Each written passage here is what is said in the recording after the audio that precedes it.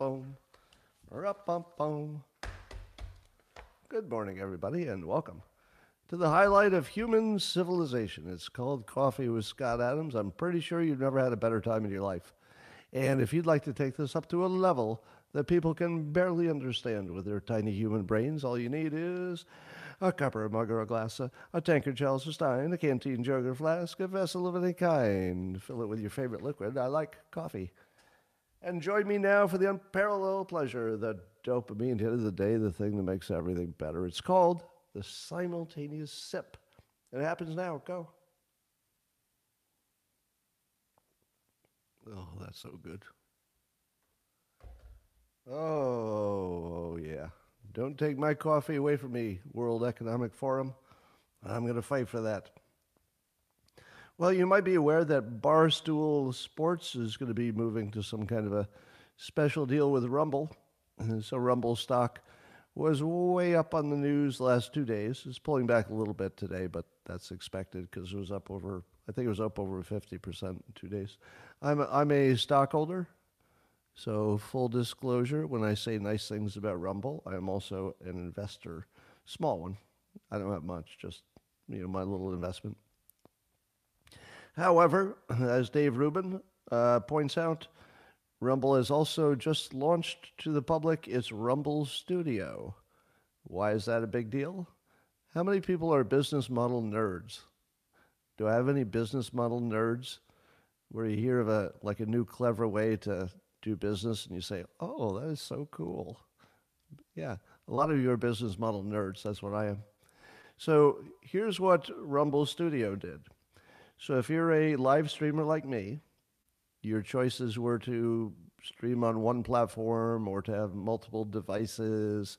And you probably said to yourself, I wouldn't mind streaming on Rumble, but, I'm already on these other platforms and, seems like it'd be like extra work and stuff like that.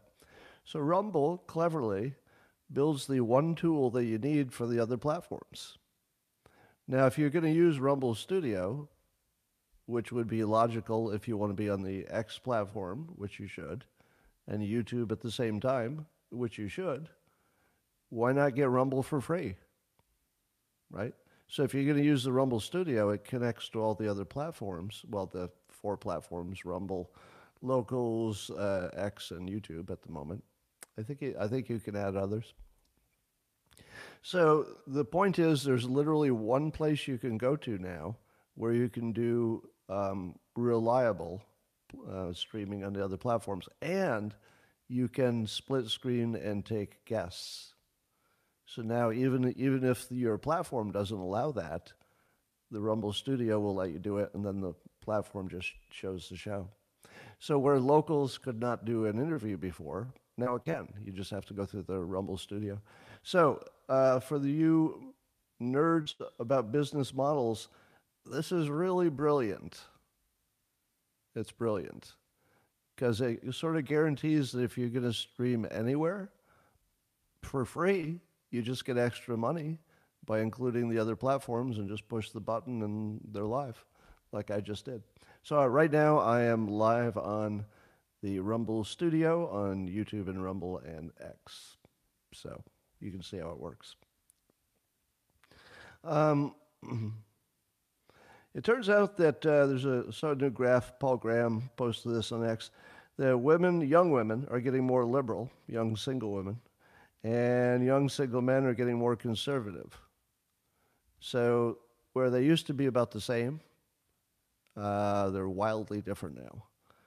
So what does that imply about the future of mating? Well, it tells me that men will be hooking up with robots. And if you think I'm joking, nope, not joking at all. If you're a guy who's, let's say, not in the top 10% of height and good looks and income and health and all that other stuff, you're going to be competing with not only guys who are getting all the dates, but you're also going to be competing for a shrinking pool of women who are like you.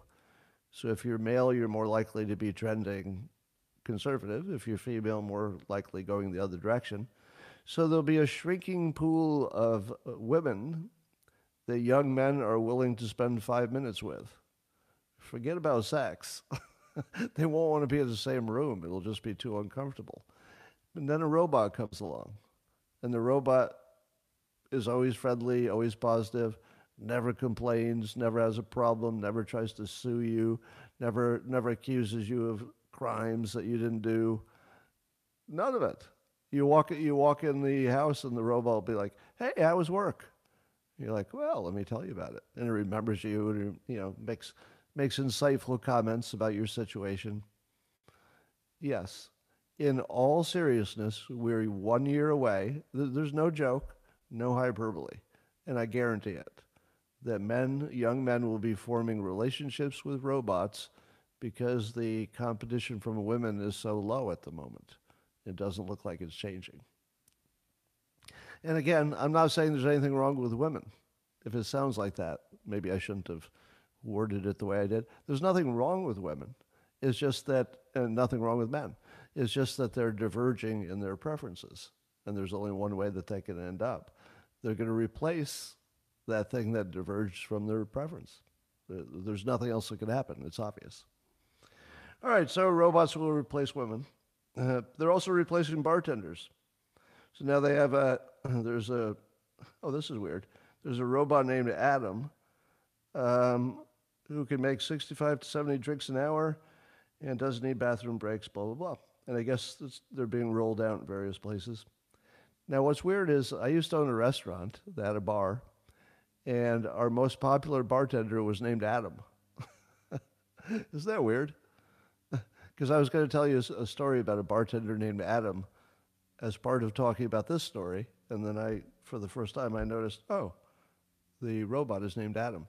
So what I was going to say is, there's no way that they're ever going to make a robot bartender that's as good as Adam.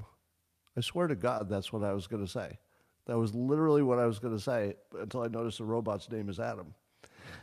So here's what I mean. When I owned the restaurant, I was a co-owner. We hired I think he was a server first, and he became a bartender. Now, according to the women who worked at the restaurant, the other employees, the only way to describe Adam the bartender was something with drooling and words that don't make sense. Something like, "What do you think of Adam the bartender?" "Oh, oh." And they would just go into some kind of shock because I guess he was really good looking, according to them. And now he was married, so he was sort of wasn't available. But just the fact that they like looking at him. The day he stopped working as a bartender, the traffic dropped off, I don't know, 20 or 30%. Literally, the entire profit margin for the bar was Adam. Now, eventually, he was replaced with a female bartender who also understood the show. In other words, she understood that they weren't there just for the drinks. It was a lot of lonely guys, and they were there to get some kind of contact with somebody who looked good. And she knew exactly what her mission was. We didn't say, of course, as an employer, we're not going to say you flirt with the customers. That's not something you say. But she was perfectly fine to get big tips by doing that. So here's the thing. How in the world can a robot replace a bartender? Because I feel like it's not understanding the point of a bartender. It's about the human connection. The only thing that's better than having a robot bartender is staying home and not going out. If I'm going to go out to get a drink from a robot, I don't really need to go out at all. The bartender might be the only person you talk to all night, for a lot of people. So I don't know how far that will go, because that's definitely a job that needs to be a human. All right, let me ask you a question and see if I'm insane, because I probably am.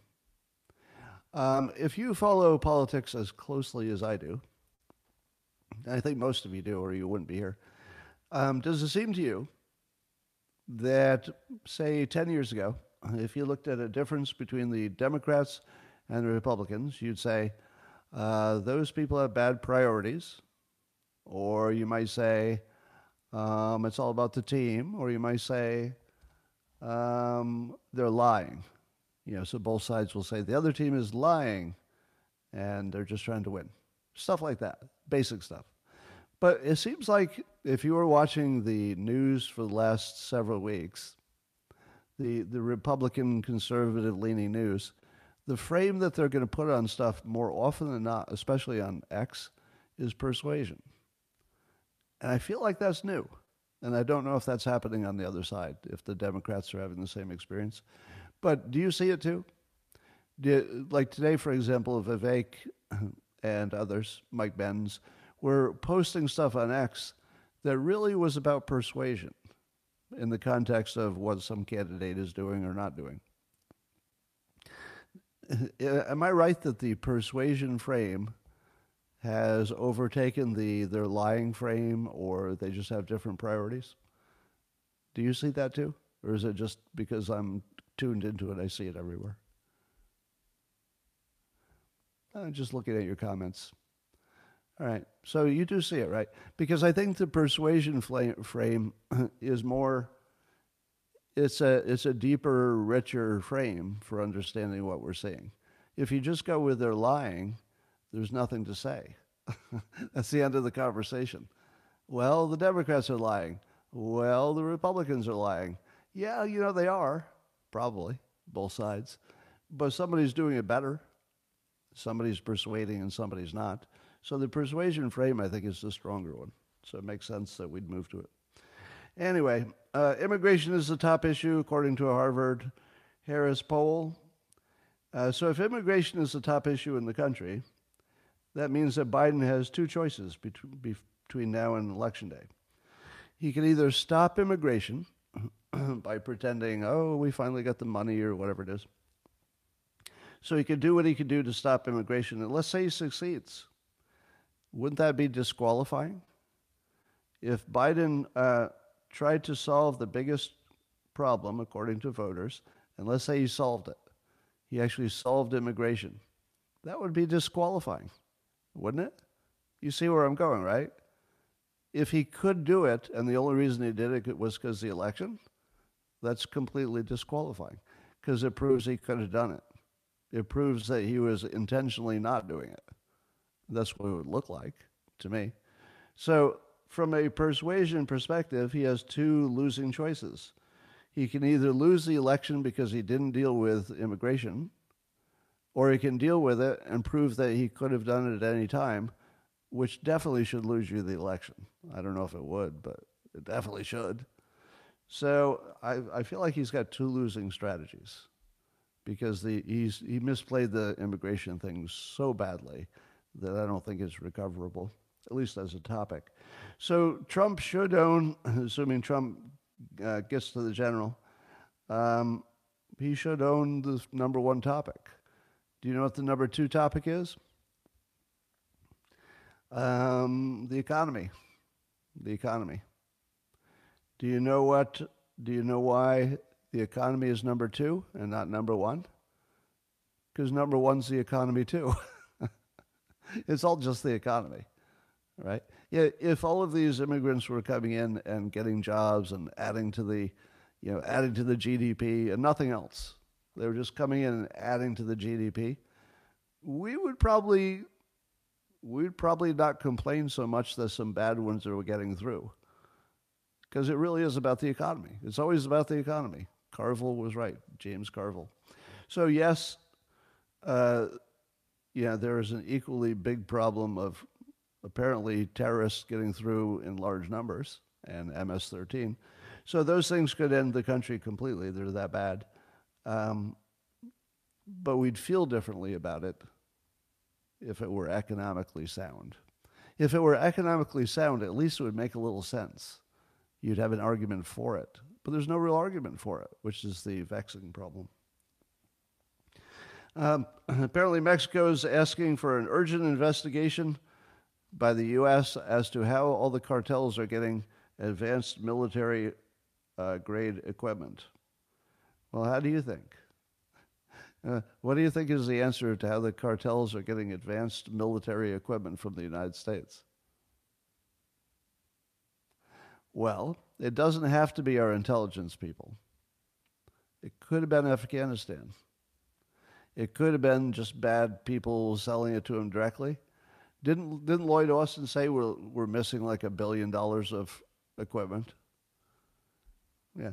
Apparently the military is so poorly managed that $1 billion of equipment can go missing, which presumably means, yeah, maybe some Ukrainians are selling it. Right. So that's bad. All right. Well, NBC News is reporting, and others are, that the LA Times is laid off. They're going to lay off 20% of their staff, 115 journalists. And how was that story covered? By NBC News. That journalists of color are hardest hit. Yeah. So out of the 115 journalists, several journalists were people of color. So that's the way you tell that story. There was 115 of them, but since several were people of color, it's really a story about abuse to people of color, because several of the 115 were people of color. And that goes against their promise, says the union. And so the union says the company has reneged on its promises to diversify since young journalists of color have been disproportionately affected. Disproportionately is several out of 115. That's disproportionately affected. And several out of 115. Very disproportional. But that's the company's doing this bad thing, according to their union. Huh. You know, what's interesting is, the industry was having trouble, but they diversified, and it didn't make a difference. I thought the diversification would turn things around in the newspaper industry. Because, if you just had more people of color writing, then people would want to get their news from a smudgy piece of paper. Because people love their smudgy pieces of paper in 2024, if only the writing was more diverse. But that didn't work out. I'm very surprised. Elon Musk pointed out the other day in some public forum that the network news is down about 20 to 30% in the past year, but the traffic on X is up about the same amount. So how happy am I that I escaped the dying, the terrible newspaper industry, the fake news industry. Anybody who thinks that I'm unhappy about getting out of that industry, you don't know me, because I felt really, really uncomfortable taking their money. Because I consider the news industry completely corrupt. The newspapers, among the most corrupt. And the fact that I had to rely on them for my income was really, really uncomfortable for me.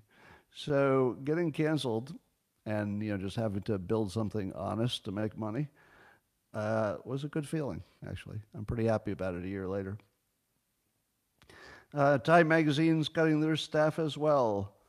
I wonder why people are not trusting the regular mainstream media as much as they did. Well, let's look at what Glenn Greenwald says about Nicole Wallace on MSNBC.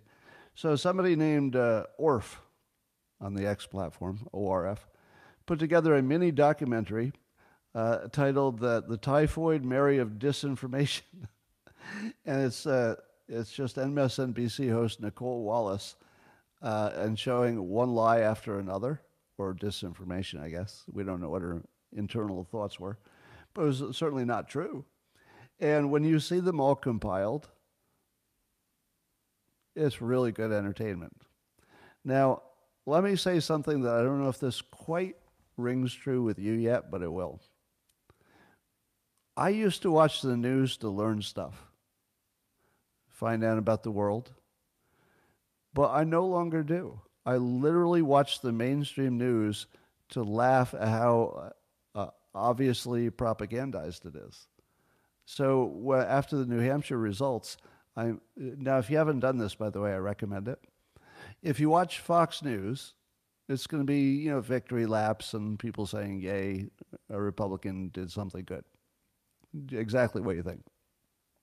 But if you watch CNN, there's a whole alternative universe in which they believe January 6th was an insurrection, and they can't understand, based on their own reporting, what's happening. Now, that's funny. The reason that all the hosts of CNN are confused about why Trump is doing so well is because they believe their own fake news. Like, that sounds like I'm making a joke, but that's actually literally what happened. They convinced themselves that their fake news was real and that Trump did a bunch of real crimes, including a real insurrection. Now, none of that really happened. Whatever problems he has with the legal system, anybody who's objective can see that nobody else would have been charged with that stuff. So the public can see this clearly. The Republicans say, oh, the charges are bullshit, so we'll ignore that. And January 6th obviously wasn't an insurrection, so we'll just ignore that. And then over at CNN, they're like, what's going on? People don't seem to understand that they seem to be supporting an insurrectionist. It's because the people do understand that all the news is bullshit. So they're just ignoring it. But to watch CNN try to navigate why people are acting irrationally according to them, it's because they don't believe CNN. That's the whole story, and they can't say that. They can't say it out loud because it would give away the game. So instead they have to act confused, and then they have to say there must be something wrong with all those Republicans. They must be in a cult. So the best they could come up with is that Republicans are in a cult. Not that they've lied about every major political story for 7 years. That part doesn't come up as a possibility of, why things are the way they are. Nope, it doesn't even come up. All right. Van Jones is giving some useful advice to the Biden campaign that he should stay hidden since every time he appears in public, it doesn't inspire confidence. Well, I think that's harsh. Van Jones, I don't think you should say that the less we see of Biden, the more we like him. In effect, that's what he's saying. It's true, but I think it's very unfair and unkind. Now, if we're only going to talk about the bad things that Biden does, I don't think that's fair. We should show both sides. So, although Van Jones says, and a lot of people would agree, that Biden does not inspire confidence, I think he does. And there was a good example of it. There's a video clip going around today, and I'll just quote him, because when Biden picks his words, he does it so well, and he enunciates so clearly that I don't want to characterize it. I just want to read his exact words the way he did it. President Biden said, "Don't mess around with women. I'm going to let everyone get back with you." So I was feeling a little down before I heard that. And then I thought, wow, yeah, maybe he's right. Maybe we shouldn't. So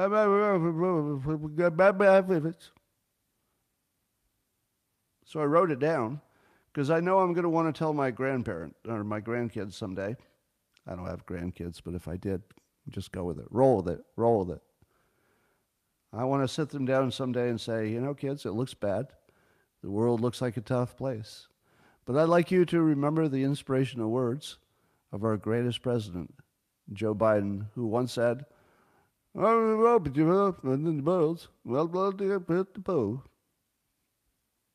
and go forward and slay. Well, meanwhile, over at the University of Wisconsin Law School, there's a course that you have to take that teaches you there are no such thing as exceptional white people.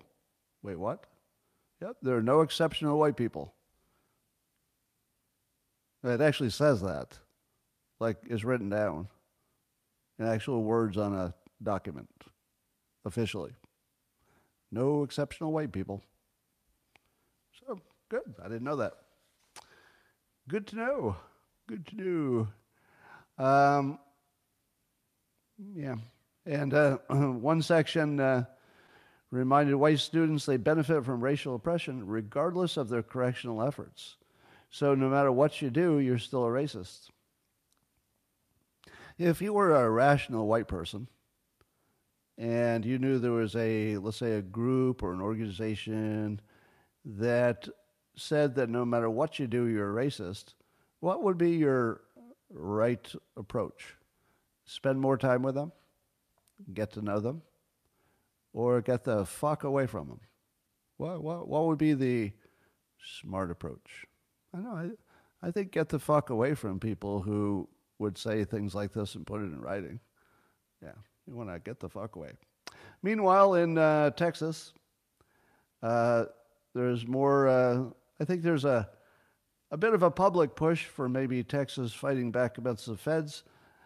Against the feds who won in Supreme Court. Supreme Court said that the feds can take down the barbed wire that the Texas state put up to try to protect Texas from the immigrants. But the feds are taking it down. Okay. But there's some reports that the Texas National Guard is maybe not going to back down and might put up some more wire, but I don't believe those reports yet. I would say I would hold on believing that that's going to happen. Maybe. And there was a little bit of a push for them to defy. What would happen if they did defy? Suppose Texas just said, you can take down our fence all day and we'll just put a new one up as soon as you're gone. What if they just kept putting it back up? Would it come to arrests? Would somebody get arrested? Do you think the Biden administration could deal with an American being arrested for trying to protect the border? Are they going to arrest the National Guard? Are they going to arrest the governor? On one hand, I don't want to see a fight between Texas and the federal government because it could get ugly. On the other hand, I'm really curious how it would go. Because as long as immigration and uncontrolled immigration is the number one issue in the country, along with economics, same issue in a sense, or the Venn diagrams are pretty overlapping, I feel like the public would not be okay with a Texas official, especially a military official, being arrested for protecting the country. Yeah, I don't know what would happen. I don't recommend it, but we might find out. Well, let's talk about the Patriot Front. Remember I told you that watching the news feels different now?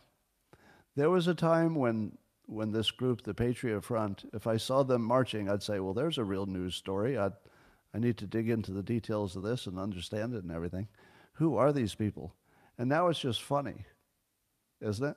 Because they're so obviously not organic and not, whatever they are, they're not what they say they are. That's the only thing you can know for sure. So when I watch them, it's as humor. It's like comedy. Are you with me? Whenever you see the Patriot Front in the news, you tell me you don't laugh. You laugh, right? When you see Joe Biden giving a speech, do you say to yourself, oh, there's some new information that will inform us about the country? No, you actually laugh. You literally laugh. When Trump is giving a rally and he's assigning nicknames to his enemies and stuff, do you say to yourself, oh, those nicknames are an important feature of reality? Or do you say, well, that's pretty funny. That's a good nickname. Especially when he retires them. I got to talk about that in a minute. But the Patriot Front, remind me to talk about retiring nicknames in case I forget. So apparently there's a video that purports to be somebody catching the leader of the Patriot Front without a mask. He actually gives his name. And he's asked if they're federal agents. Here's his exact words when asked if they're feds. Quote, I'm not a federal agent. Was that exactly the answer to the question? I'm not a federal agent. What would that leave unspoken? Well, that would not answer the question, are there any feds in the group? Wouldn't answer that question. It wouldn't answer the question if he's working with the feds, would it? It wouldn't answer the question if he's working for somebody. Perhaps an entity that gives them money. Doesn't answer that question, does it? The only thing we know is that he's not personally on the payroll of the federal government, which I completely believe. I don't believe that the leader of the group is on the payroll of the federal government. But this, ladies and gentlemen, is what you call a too specific denial. It's the number one way you can pick a lie, right? There's nothing better than this. The number one way you can identify a lie is the overly specific denial. Did you kill that victim at 10 o'clock last night? No. God, no, I didn't kill him at 10 o'clock. It was 9:59. I checked. Yeah. So the overly specific denials are almost a guarantee of guilt. It's not a guarantee, but it's really close. Now, would you like to see what somebody would say if they had no involvement whatsoever with the feds? Hey, people say you're feds. What do you say to that? Here's an honest answer, if there's an honest answer to be had. It would go like this. We have no connections to the feds whatsoever. Nobody in our group has any connections to the feds. Does that answer all of your questions? Kind of does. Kind of does. Yeah, nobody in the group has any connection. Not financial, not you're on the payroll, not they're your friends, not you're doing them a favor. No connection. Nobody in the group, no connection. That's a no. Do you know what's not a no? I'm not a federal agent. That's not a no. Right. Now, how many of you caught that before I had to explain it? Because this is a basic rule of detecting lies. It's one of the best ones. Yeah. I see a lot of you caught it, and that's good. So you're onto this. Now, am I right? Am I right that now that we can see politics through a persuasion lens, it transforms it into comedy? Perfect example. The Patriot Front is nothing but comedy because you can see through their persuasion so easily. Do I care if the Fed pay them or what? I don't care. It's just funny. They're not serious. It shouldn't matter. Now, will MSNBC and CNN try to treat them like they're a legitimate organization? Of course they will. Which would be what? Funny. It would be funny. So let's keep mocking. Well, the good news, it's not all bad news today. There's some good news as well. Airlines are doing a great job at increasing diversity. So airlines have made that a priority, and the country's a lot better with the diversity. So airlines are improving diversity. So congratulations, airlines, improving diversity. Next story. NBC News says the nose wheel of a Boeing 757 jet fell off and rolled away while the plane was waiting on the runway for takeoff with almost 200 people on board.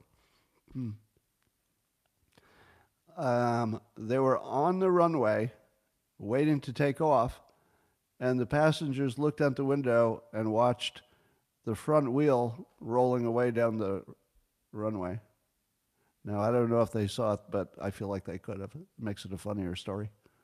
So, yeah. Well, at least that's not connected to any other story in the news, so we'll just leave it there. Next story. Moving along. Alaska Airlines says many of its Boeing 737 MAX planes were found to have loose bolts. A lot of loose bolts. Huh. Do you know what is the number one thing you check before you fly an airplane? Does anybody know a private pilot? If you're a private pilot and you're in charge of the airplane, you literally go around it and check the bolts every time you fly it. Did you know that? You don't check the bolts, every now and then. No, you check the bolts. You check the bolts every single time you fly it. How many of you knew that? Now, obviously, it's a different situation with a jet. You know, the pilot's not walking around the jet looking for bolts. But don't you think somebody should? Don't you think that every time they fly, somebody ought to check to see if a bolt is coming loose? Maybe every time. So, anyway, that's happening. So, again, I just read you the news with no commentary. Was it funny? By itself, right? I didn't add a thing. The news was funny without any commentary. I just read it to you in the order that I wrote it down. They're all real stories. Yeah. All right, here's another one. Let's see if this Hunter Biden, apparently he sold $1.5 million of paintings so far. There have been 10 buyers, and some of them bought multiple paintings. Because, one Hunter Biden painting is never enough. You want multiple. Now, I was thinking of getting myself a Hunter Biden painting, but if I feel, well, again, for you business model nerds, for the business model nerds, I'd like to explain a way to get a high-quality Hunter Biden painting without spending this much money. You buy it from one of the people who bought it. Because you find one of those people who paid $500,000 for a painting, and you say, do you have that on your wall? No. Do you mind if I buy it from you? How much? And I'd say, $200. And then they'd say, $200? I paid $500,000 for this. And then I'd say, do you have any other offers? And ladies and gentlemen, here's another example of where the news is just funny. It's funny because you can see through it, right? I didn't add anything to it. I didn't add anything. Do you think that the secondary value of this art is it going up in value like art does? If you buy art from one of the masters, it probably goes up in value. Do you think Hunter Biden's art is collectively worth $1.5 million, the stuff they bought already? Or do you think the real value is might be closer to zero after you've bribed the government? So there's another story that's just funny. It's just funny. It's funny because you can see exactly what's going on, right? Am I right? It's only funny because now we're sophisticated enough to spot money laundering. How many of you, let's say 7 years ago, would not have even be keyed into the fact that it's an obvious money laundering bribery scheme? You might not have even noticed. You would have just said, oh, that's interesting that Hunter's getting out of the influence business and he's becoming an artist.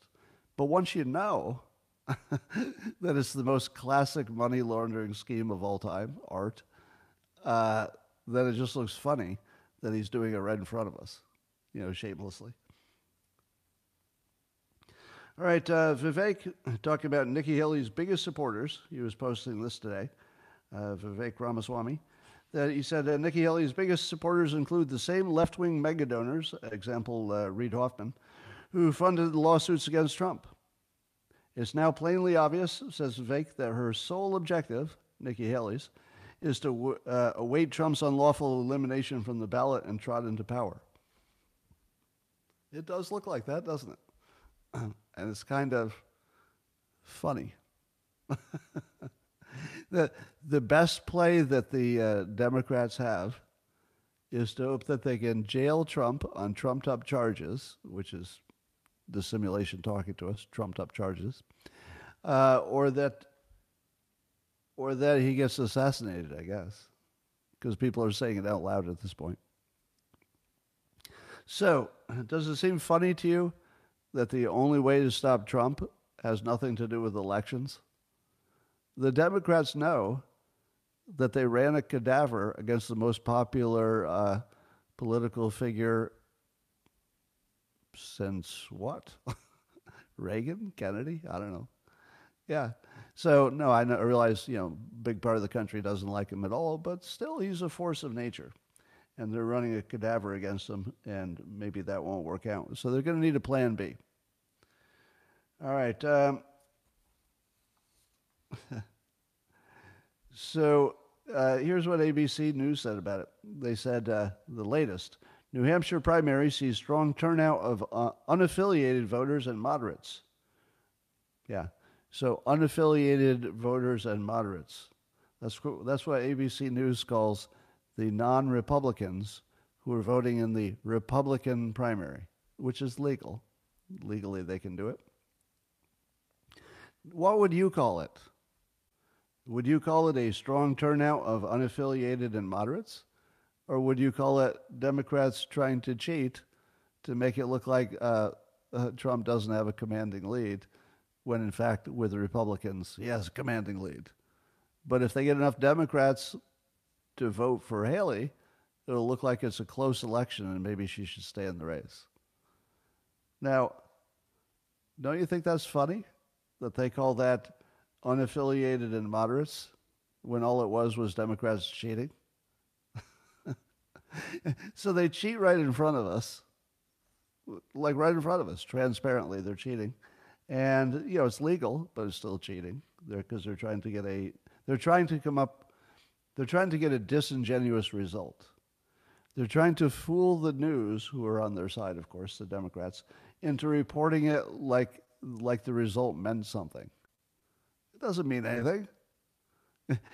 If you do an election where anybody can vote as a Republican and half of them tell you in advance it's a play, it's an op, and their vote is not even serious in any way, and then the news reports it like there was a primary or whatever.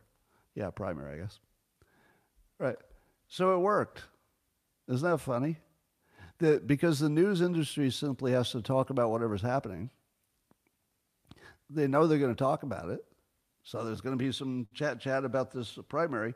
But even though every single observer, and they even say it out loud, knows that the result is nonsense, it's a complete nonsense result because it's a combination of people who are voting for different reasons. That the average of people who are cheating and the people who are picking a real president is not a thing. Let me say that better. If you took the average of people who wanted to pick a president and you took the average, that might tell you something. Oh, on average, people like this candidate over another. But if you take the average of people who are there to pick a Republican nominee, plus the people who were there just to bias the thing and ruin the experiment, and you take the average, that's nothing. But the news is reporting on the average. They know it's nothing. You know nothing if you add together numbers that don't have anything to do with each other, which is what they did. Then took the average. All right, so that's crazy. Also, Vivek is pointing out that the Wall Street Journal board, they seem to be, some say, priming the country for an assassination. And here are the exact words.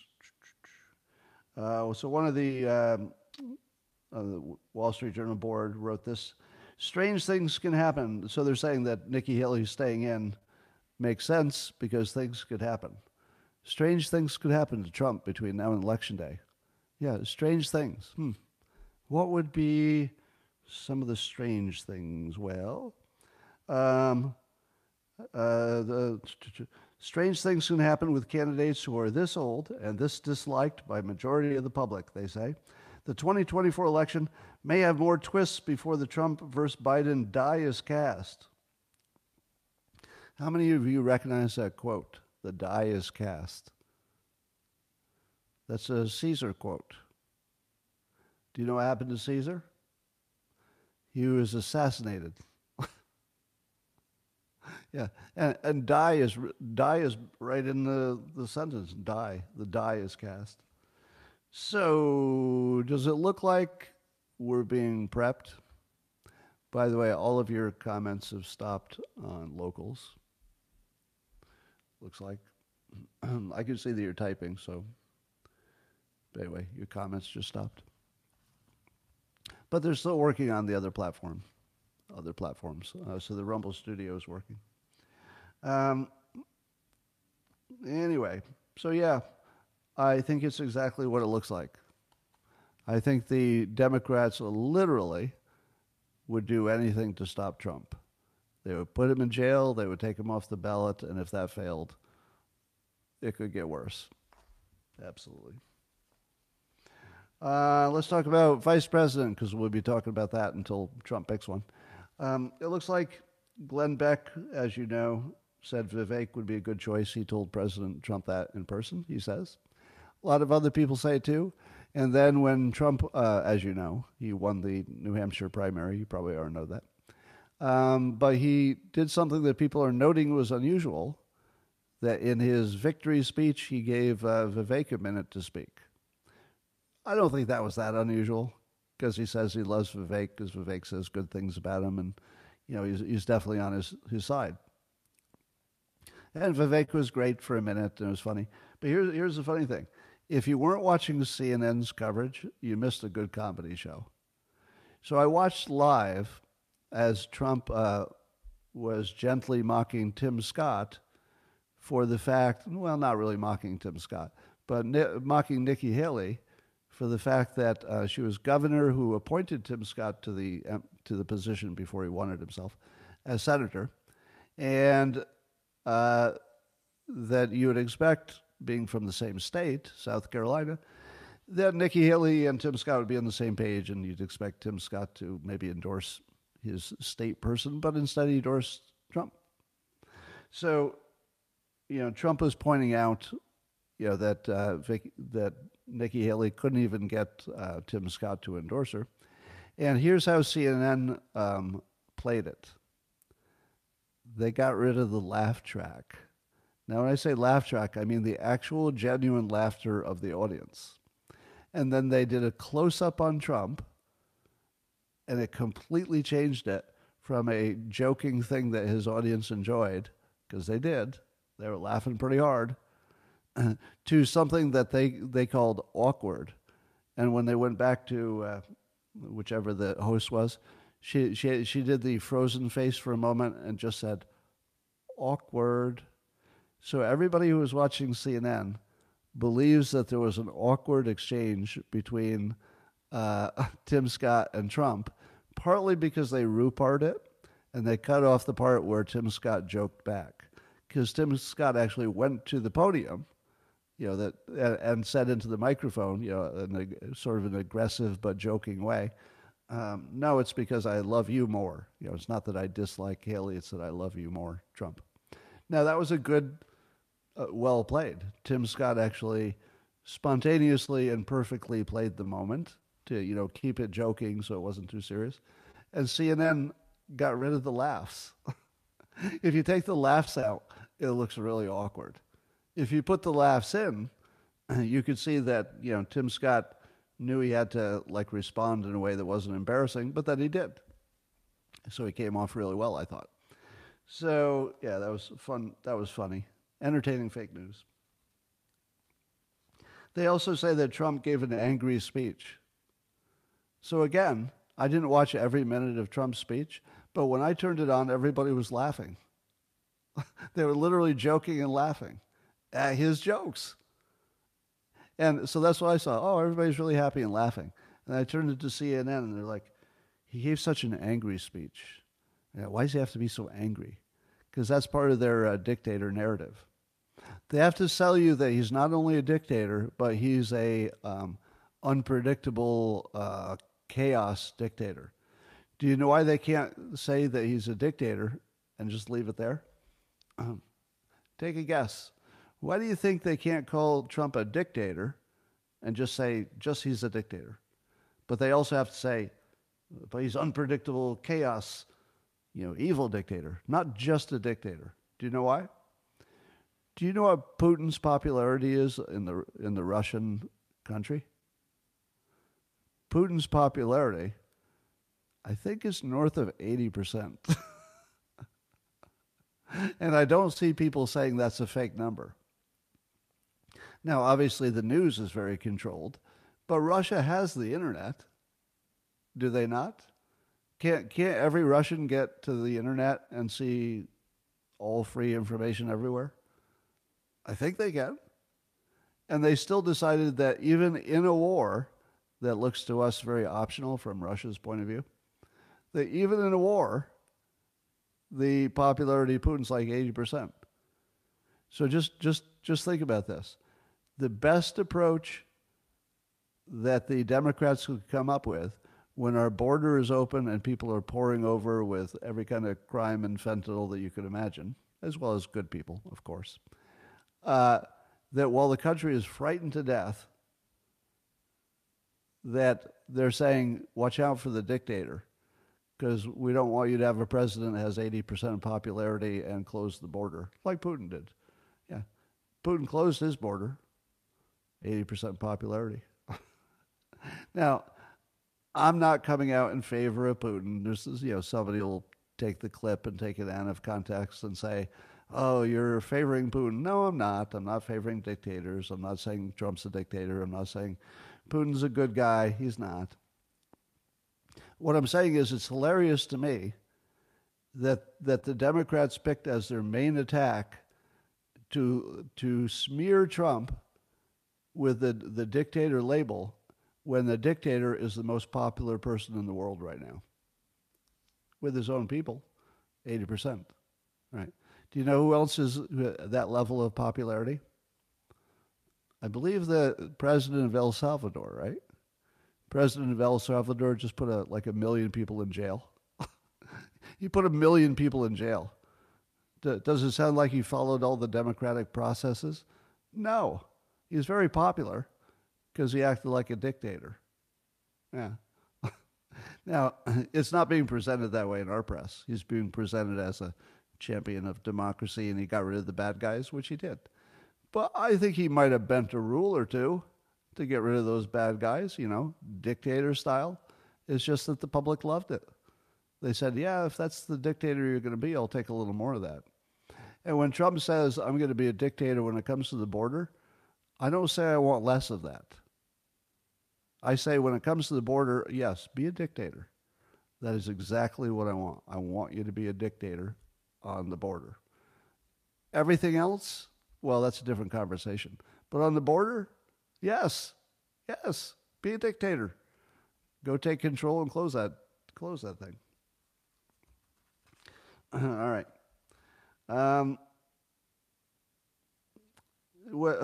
I talked about CNN being entertaining. MSNBC I just find disturbing because, and I'm going to say this is not an exaggeration. I mean this in the literal scientific medical sense. When I watch CNN, it looks like people lying, and maybe they know they're doing it, and they know they're pushing a narrative. They don't look crazy.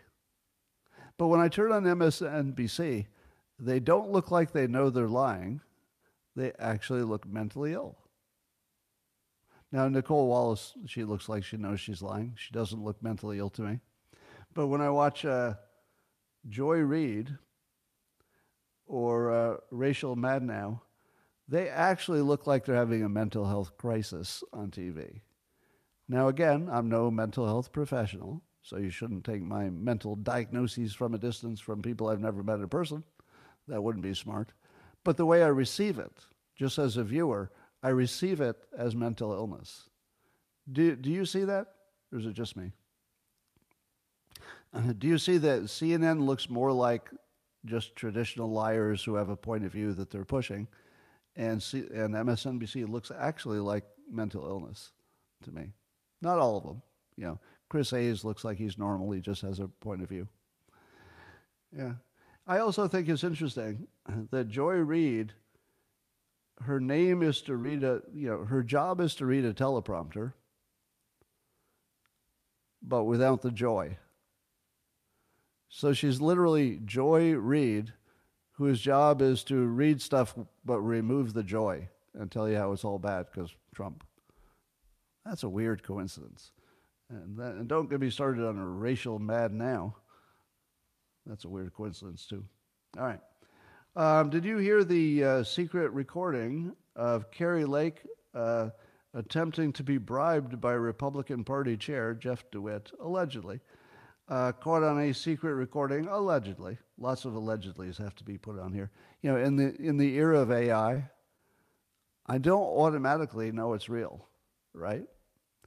So I think it's probably real. But you don't automatically know that's real, especially in audio only. So don't assume it's real unless Kari Lake confirms it, which she might have. She might have done that. Has she done that yet? Has Kari confirmed that it's real? Because if she says it's real, then it's real. All right. Did anybody see that yet? Looks like the comments are working again. All right. Well, so what happened on the recording was this Republican Party chair said there are powerful people who want to keep you out of the race when she was running for Senate in Arizona, and that they would be willing to bribe her. He put it right out there. There are powerful people that he wouldn't name, and he actually said they want to offer you like a high-paying position. And she was like, no, this is about the country. I'm not looking for the money. And then when he said, name a number, he actually said, give me a number to take back to them. In other words, how much money would it take? And I think he said something like 10 million, or he was putting out some big numbers. And he was going to take that back to them and say for this amount of money she would leave. But she said, get out of here. I don't do that. You're trying to bribe me. This is about the country falling apart. This isn't about making money. Now, if Carrie Lake is the one who created that recording and it's not real, that would be hilarious. I don't think that's the case. But I have a much better feeling about Carrie Lake's honesty after hearing the recording. Now, you can't rule out that she prefers to be influenced by some other entity, so you don't know that. But at least she wasn't willing to take a Republican bribe, And you would think that someone who was at least willing to consider a bribe from anybody would have gone further in the conversation, right? If she were the person who would take a bribe from anyone, the way she would have handled it, I think, is, no, that's crazy. What kind of number are they talking about? Right? The fact that Carrie has zero interest in what kind of a number they were talking about, like how many millions of dollars they would give her, she didn't even want to know a number. Now, that tells me she's not one likely to take a bribe in any context. Because if you don't ask for the number, you're really not interested. I mean, that's the minimum you'd ask for. It's like, no, I would never do that. How much are they offering? Because I do that in my own life. People will make an offer for something I don't want to do. I remember early in Dilbert, there was some company that did tobacco products, wanted to advertise using Dilbert. I said, I'm not going to advertise tobacco. That's crazy. And then I said, but just out of curiosity, how much were they going to offer? Now, of course I asked the question, but no, there's no amount of money that I would have taken to advertise tobacco, in case you're wondering. All right. Let's see, what else we got? Kansas City has a reparations plan that has been delayed. So the Kansas City Reparations Commission, they needed more time. Yeah, so that's going to be delayed. So that's too bad because we were really expecting something useful and good to come out of that. Over in Boston, similar. They're forming a task force, but it's going to take a while. Now, do you know what I call this technique? The form a task force and get back to me technique? That's called the pointy-haired boss strategy. The pointy-haired boss strategy involves, oh, yeah, I'm totally interested in that thing you're proposing that I'm totally not interested in. So I'll tell you what we need is a lot of details. Oh, somebody says Carrie Lake said it is real, so we do have confirmation that audio tape is real. Well, good for Carrie. She went up in my estimation because of that. And she's always very capable, but now we know she's also honest. So Boston is also going to have that task force take some time and get back to him. Now, I call it the pointy-haired boss strategy because you don't want to say no, but you can't say yes. So you send them back to study it, and when they come back with a result, you say that's not good enough, you better study it some more, until they just give up. All right? That's how it's done in corporate America. Just study that thing until you give up. But I think this is the same approach that would work in Gaza. So Israel has the same situation. They can't allow Hamas to form another country next to them just like they did before. But they also, because of the intense international pressure, they can't say they're not going to do it. Which is what Netanyahu is saying, but it's not working out well. So, so what could Israel do, much like the reparations people are doing? Well, if I were Israel, this is what I'd do. I'd say, you know what? You Hamas supporters say that at the end of this war, at the end of the military actions, that you want to rebuild yourself. Can you give us a specific, detailed plan of how you plan to run and keep terrorism away from Israel? That's the important part. Come back with a detailed plan of how Hamas will take power over and then what they will do specifically to make sure that Hamas no longer attacks Israel. Do you think that could ever be done? Do you think Hamas could ever put together in writing a plan that says, all right, we're going to take over, but this time we're going to put in all these functions that will guarantee that we don't attack Israel? They can't do that. There's no way in the world they could do that. But if you don't ask them to tell you what is your plan for how we should rebuild Gaza, then it looks like you're the bad guy, right? So you don't say no to reparations. You say go study it and tell us the details. When they come back with the details, it's like give every black descendant of slavery $1.2 million and everybody laughs at it because it's just so stupid and impractical. Same thing would happen if Hamas came back with a plan. They come back with their plan. It's like, all right, here's the plan. We just go back into power. And then Israel said, well, the most important part's missing. The part where you do something differently so we're no longer attacked like October 7th. So go back and work on that some more until you've addressed what you can do. And they'll go back and work on it for another year, and they'll come back. All right, here's our plan. We'll take over the government. Hamas will be back in charge. Everybody will give us money to rebuild. And that's our plan. And then Israel will say, did you maybe not get the memo? We said this entire past year, you were supposed to be working on your specific plan about how to stop future terrorism, because that's sort of a base requirement for having a country next to us. And then they say, well, you better give us another 6 months. You could make them spin their wheels forever until they just give up, because that's what's going to happen with the reparations committees. They're just going to spin their wheels. Occasionally they'll come up with a plan that's so absurdly impractical that nobody takes it seriously, and then they're sent back to study it some more. You could do the same thing with Gaza forever. Give us your plan. Well, that's not a plan. Try again. But I definitely would like to work with you and see what your plan is. Come back when you got one. And then repeat.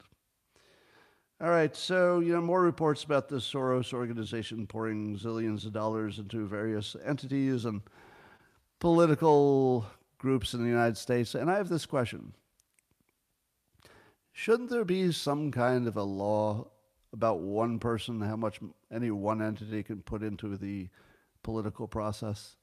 Now, you don't want to say it's zero, because that's a free speech issue, because sometimes you have to pay to get your voice out. So that requires money. So yes, money in politics and paying to get your message out, that seems fine. But at some point, there's an amount of money that's so great that you've subverted the political, republic. So I feel like we should at least consider a maximum amount that can go into the system in every different way. So if the Soros organization is putting, lots of money into different organizations, I think you'd have to sum it up and say, okay, that's too much control for one person. Something like that. Now, I don't love new laws and new regulations and new limits on freedom, but I feel like it might increase our freedom by getting that, the money effect out or limiting it. Just a thought. It just seems crazy to me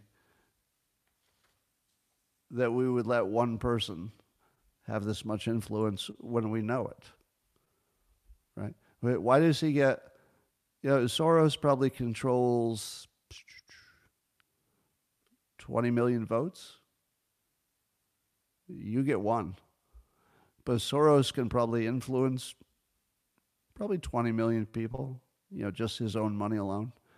That feels right. Maybe 20% of Democrats would vote the way they vote because they've been influenced by his money one way or the other. That's a lot. It's enough to control the country. All right. What we need is love, says Jose. What we need is love. Well, I'll try the love. You try the love. I'll try being well armed. We'll see who does better. Yeah, if you look at Zuckerberg, Hoffman, and Soros, between the three of them, they do control a lot of the country in terms of our opinions.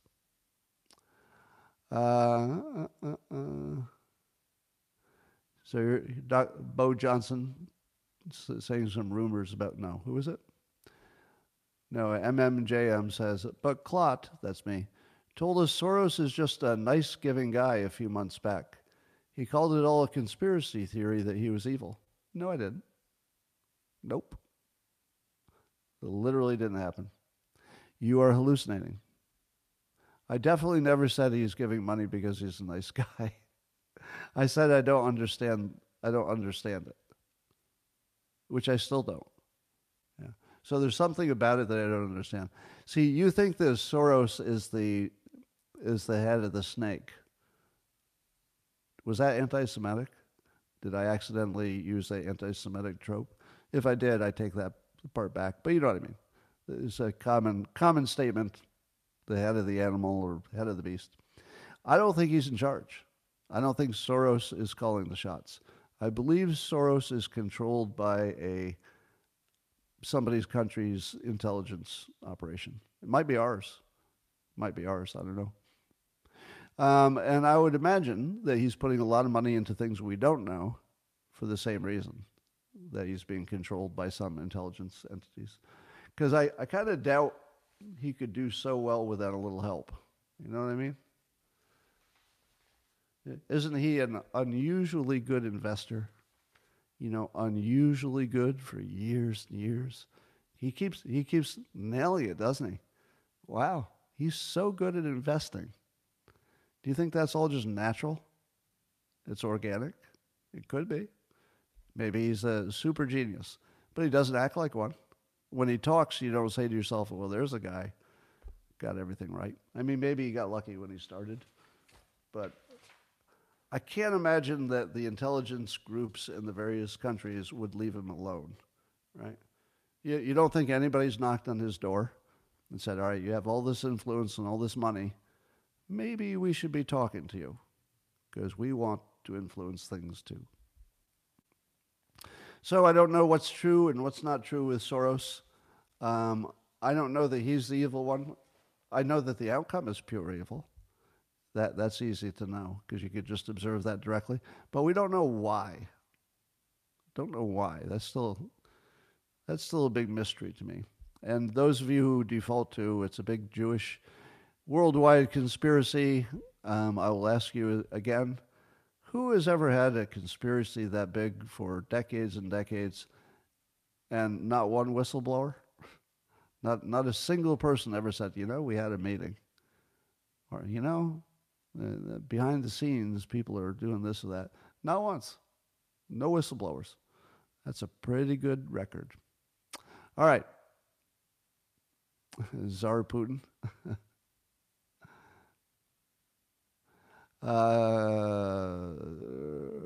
Well, your comments are all working now. Good.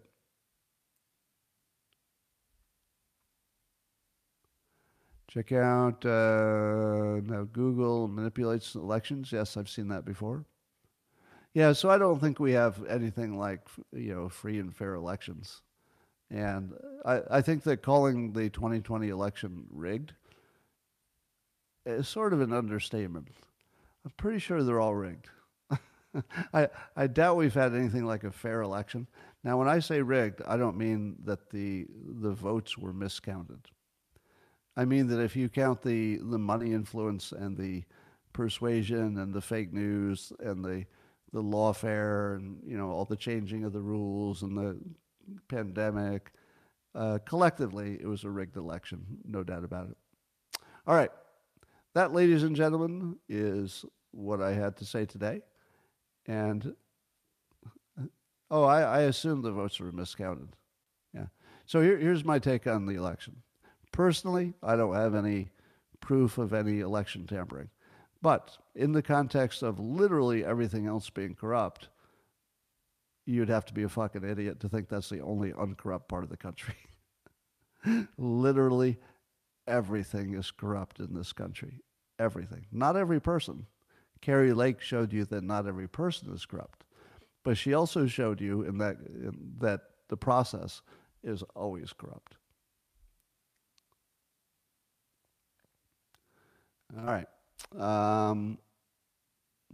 That's all I got for you today. Thanks for joining on YouTube, Rumble, and the X platform.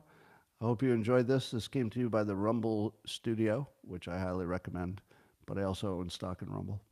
So bye for now. See you tomorrow.